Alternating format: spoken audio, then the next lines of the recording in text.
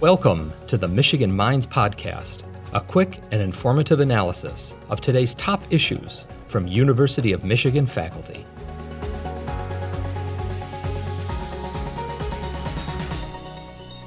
Thank you so much for joining Michigan Minds. I am so excited that you both are here with us today so that you can share this really important information with us. And I'm really looking forward to learning about this project that you're collaborating on. So I want to jump right in. Could you each please introduce yourself and share a little bit about your role at the University of Michigan?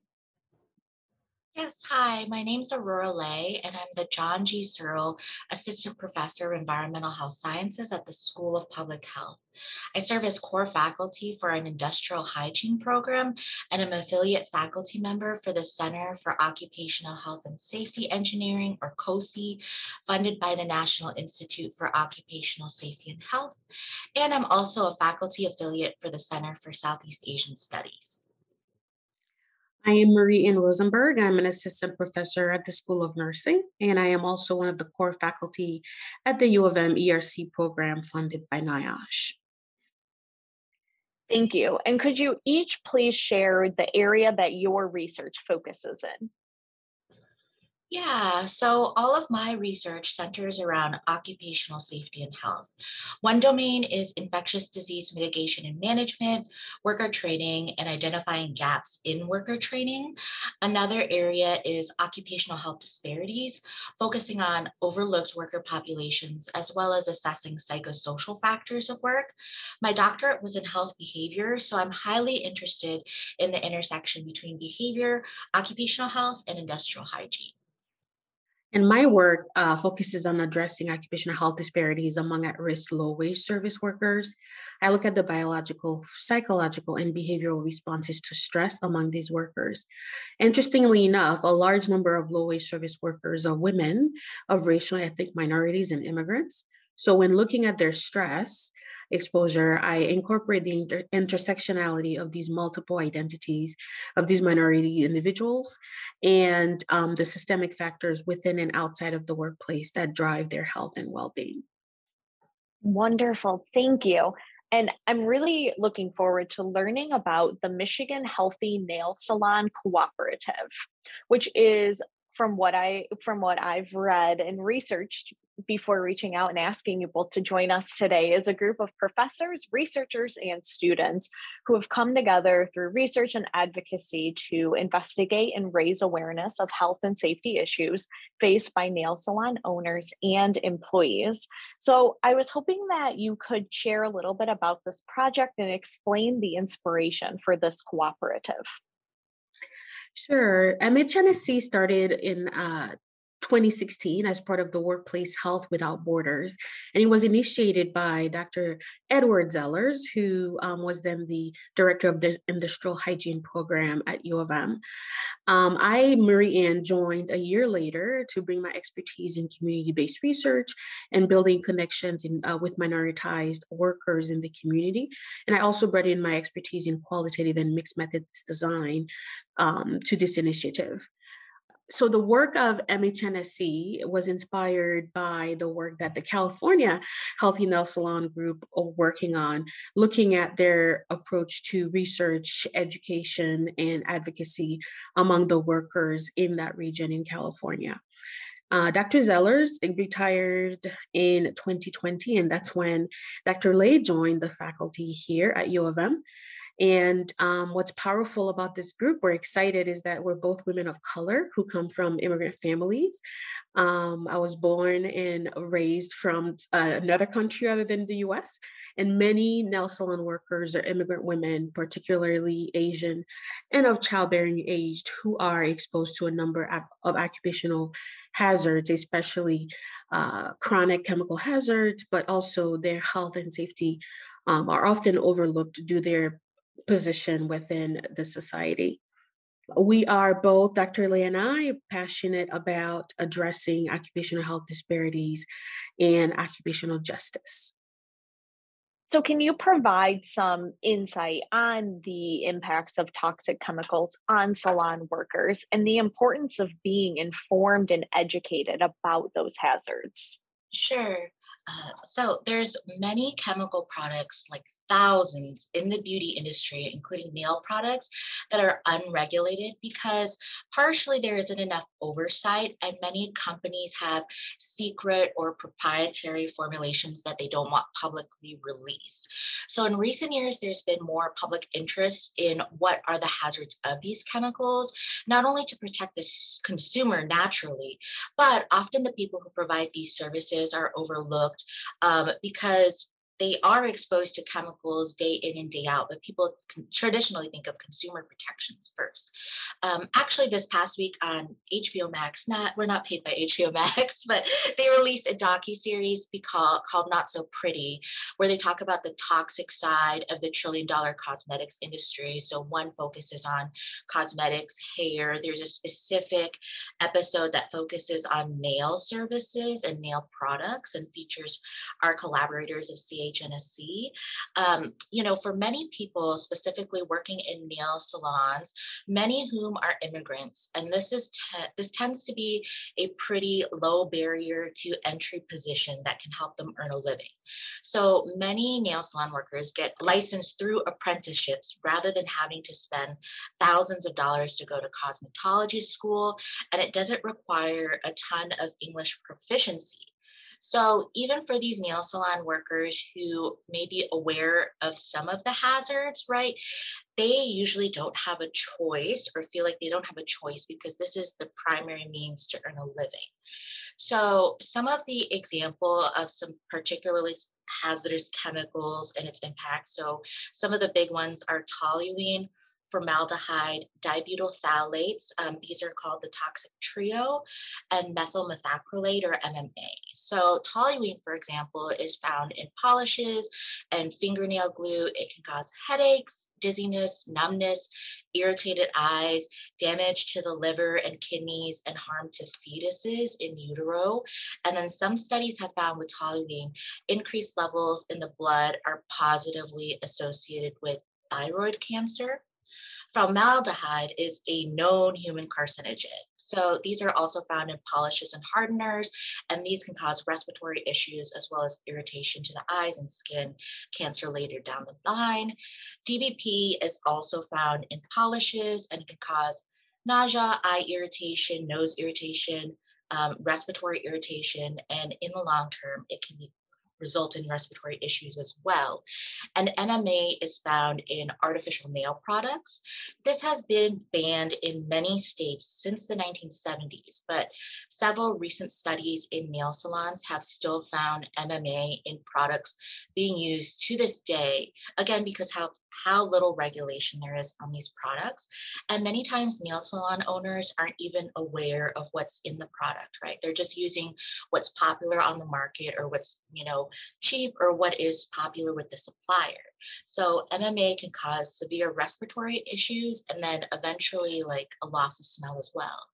So in traditional occupational health and safety, many of these exposures to chemicals are mitigated through something we call the hierarchy of controls, elimination, for example, not purchasing toxic products, substitution, using less toxic products, engineering controls like ventilation, administrative controls like changing the way people work, and personal protective equipment like masks, gloves, and face shields.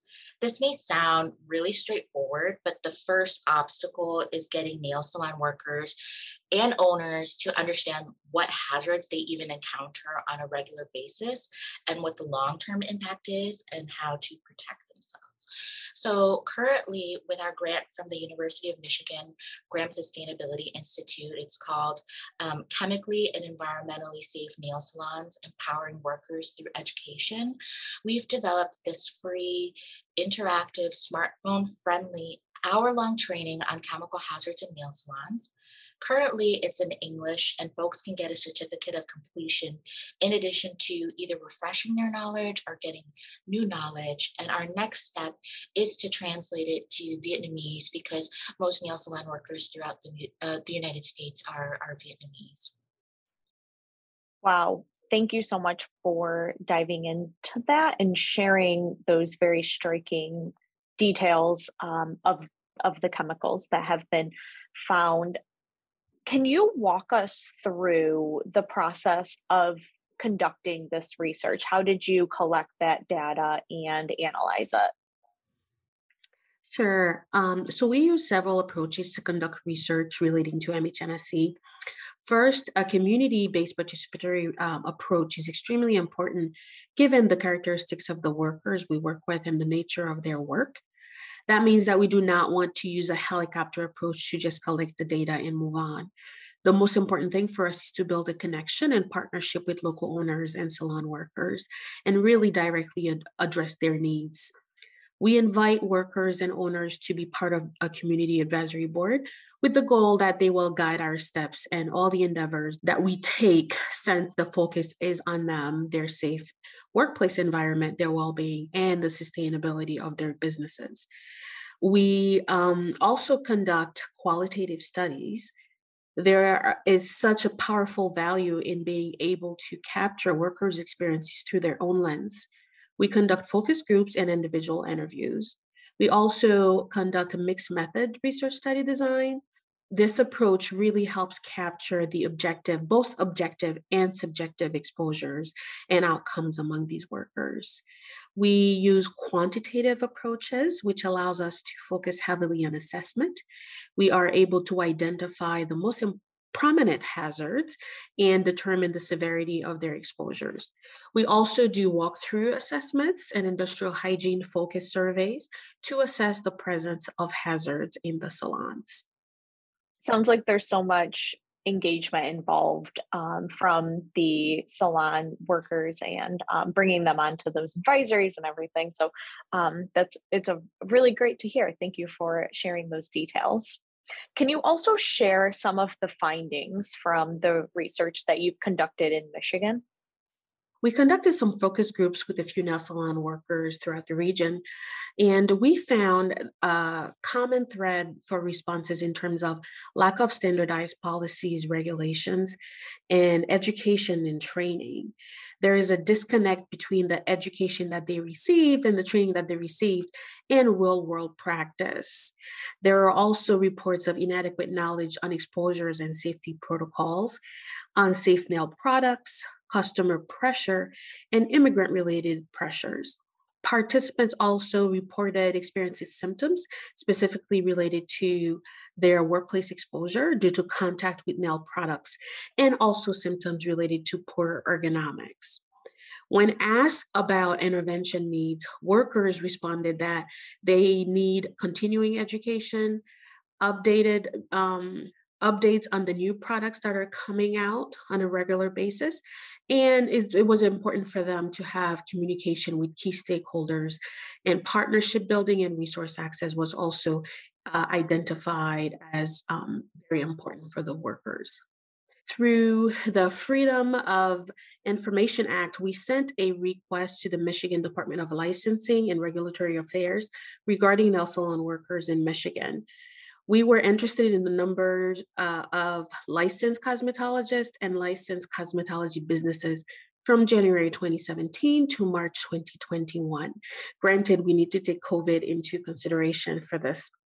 We found that there were about 1,300 nail salons in the state of Michigan that exclusively provided nail services, and over 12,000 licensed manicurists.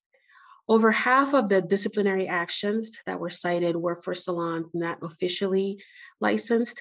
And we also found that Michigan was more laxed in terms of licensure requirements compared to other states such as California. And also Michigan was lacking in terms of continuing education requirements for licensing and renewals. Very interesting. Can you share a little bit about the resources that MHNSC provides salon workers and owners? Yeah, sure. So anytime we engage with the salon workers and owners, we try to be very explicit and upfront that we are there to support them and help promote their worker health and well-being. We're not associated with Michigan Occupational Safety and Health Administration or MIOSHA in any way, and we're not there to get them fined or in trouble.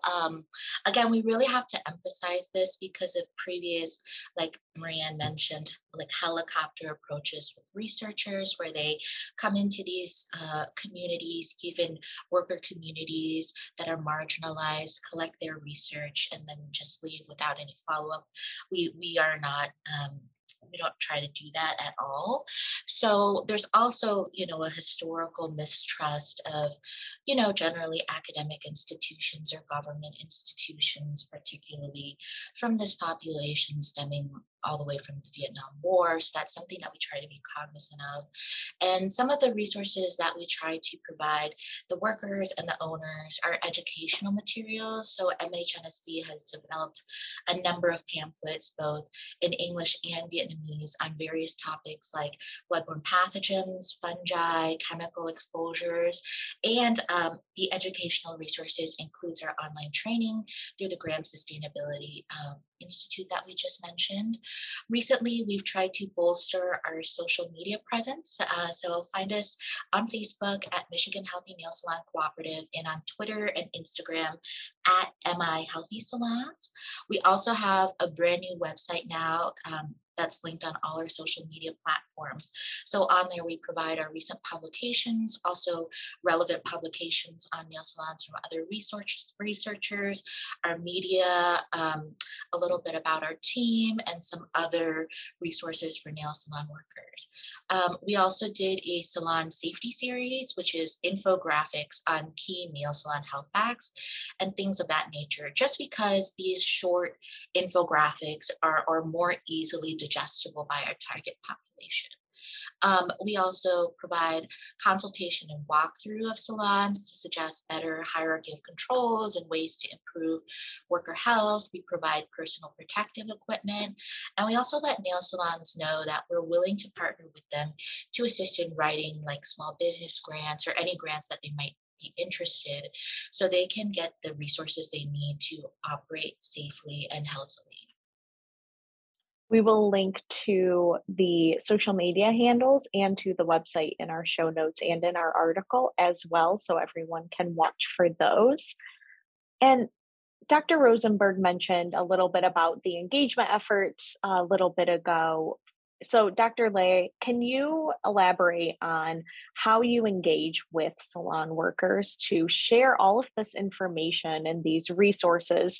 And also, who else needs to know about this research and know that it exists and that these resources are available? Yes. So for the workers, as we mentioned, we try to engage through social media and associated groups working with the nail salon community. However, we found the best approach for them is to really go and talk to these owners in person, put a name to the face, but it also adds that human approach and that human touch. And it also is a great part of, again, building this community-based participatory research. Ideally, we would love everyone to know about this research and these resources. There's a good chance that everyone knows someone who gets their nails done, and it's become like a huge part of our beauty culture, especially now that a lot of celebrities are all about getting their nails done and nail art. However, again, the workers that provide these services are often invisible, and the hazards they face are unknown or overlooked. So I think it's extra important during the pandemic, as this workforce is largely Asian American. We do want to acknowledge that these beauty workers, both inside and outside of the workplace, have been experiencing maybe increased microaggressions, racism, and violence. So we want to shine a light on this as well, because it's not generally picked up by the general media, even though it's ongoing or focused on a ton in public health research. And we don't want to say tell people to stop getting their nails done. Absolutely not. Getting your nails done is such an important part of continuing to support this minoritized, marginalized community. But as a consumer of these products or of these services, they also call this industry like intimate labor services, because when you're there with your nail salon worker, if you go get your nails done regularly, you build relationships with these people, you're in close contact with them, they're literally holding your hand, right? So if you really are interested in this topic, please continue to support your nail salons, your local nail salons, and the workers. But as a consumer, you have the power to say, like, hey, let the owner know, I'd be willing to pay more for services if you were to offer some less toxic products. Or like, hey, have you thought about, maybe getting this brand in the salon before? I've heard it's really great and, isn't as hazardous, or something like that. Just beginning to have these conversations. I think it's also especially important for occupational health research and safety practitioners to recognize that this is a high-risk worker population. Traditionally, we focus on more of the hazardous trades that are usually thought of, like construction and mining and so on. But now there is more attention, and hopefully will be more attention on these types of service workers. And we would love to see policymakers involved as well. California has been pushing through some safe cosmetics and safe beauty bill packages that would impact not only the state of California, but on a federal level. So we would love to see some of the rest of the states, if not the nation, to follow suit on really pushing for transparency of ingredients, and knowing what is in the products that we use every day, that we are breathing in or being absorbed through our skin. Before we run out of time, I like to ask all of our experts who join Michigan Minds this question, which often is one of the more difficult questions I've heard. Um, what is something that you hope everyone listening remembers and takes away from this conversation? I have multiple points here. The first one is to really pay attention to the workers in the state of the salons when you go and get your manicures and pedicures done. Often, when we go get some services done, right, we rarely pay attention to even the workers, right, especially if there's some, concerns or hesitancy relating to language. So definitely it's important, regardless of language barrier or anything else that's going on, to treat the workers with respect. Do your best to understand the services that they are providing, and try not to ask them to perform outside of their scope of practice, because that's one of the things that we've heard from the workers. For example, if somebody has fungus and they're being to operate as podiatrists, for example. If you work at a salon and are listening to this podcast, do reach out to us. We would like to connect with you, and you can reach us through our social media platforms as well as our website, as Dr. Lee mentioned. And one of our goals is to actually partner with local cosmetology schools that are training salon workers so that they can share some of the important informations that we have been fortunate enough to gather, and some of the training materials that we have developed. So, for example, the mobile friendly training on chemical exposure and safety that was supported by MLEAD and the Graham Sustainability Institute could be easily adopted into one of those curriculums for those cosmetology schools. So why reinvent the wheel, right? You already have this well packaged training here incorporated into your curriculum. So if you are a cosmetology school, principal or a faculty member, do know that we do have this resource available for you. And lastly, I also want to emphasize that MHNSC operates on three pillars. I'm not sure if that was clear throughout this talk here: education, advocacy, and research. So we have been talking about a lot about the advocacy and research aspect, but We also want to say that the educational materials that we develop and the education that we want to include in the work that we're doing not only focuses on the workers, but we also provide educational opportunities for U of M students, either through the School of Public Health or Occupational Health and Environmental Health nursing program, who are interested in occupational health and safety, particularly the health and safety issues relating to nail salon work. Thank you. I'm so glad that you added that education component and provided so many really clear takeaways. I wish that we could just talk more and more about this. It's so fascinating, but I've really appreciated all of the information and really diving into the research that you've conducted and sharing all of these resources. Before we wrap up, is there anything else that either of you would like to share? No, other than, thank you for having us, Erica. And for those of you listening, thank you for listening and engaging in this conversation in bringing attention to this very important workforce. Yes, and please do spread the word about MHNSC and our efforts. Feel free to reach out to us and follow us on social media. Thank you. Dr. Lay and Dr. Rosenberg, thank you so much for taking the time out of your busy schedules to talk with me today. I greatly appreciate it, and I know that the Michigan Minds audience will really enjoy listening to this interview about the MHNSC. Thank you for listening to the Michigan Minds podcast, a production of the University of Michigan. Join the conversation on social media with #UMichImpact.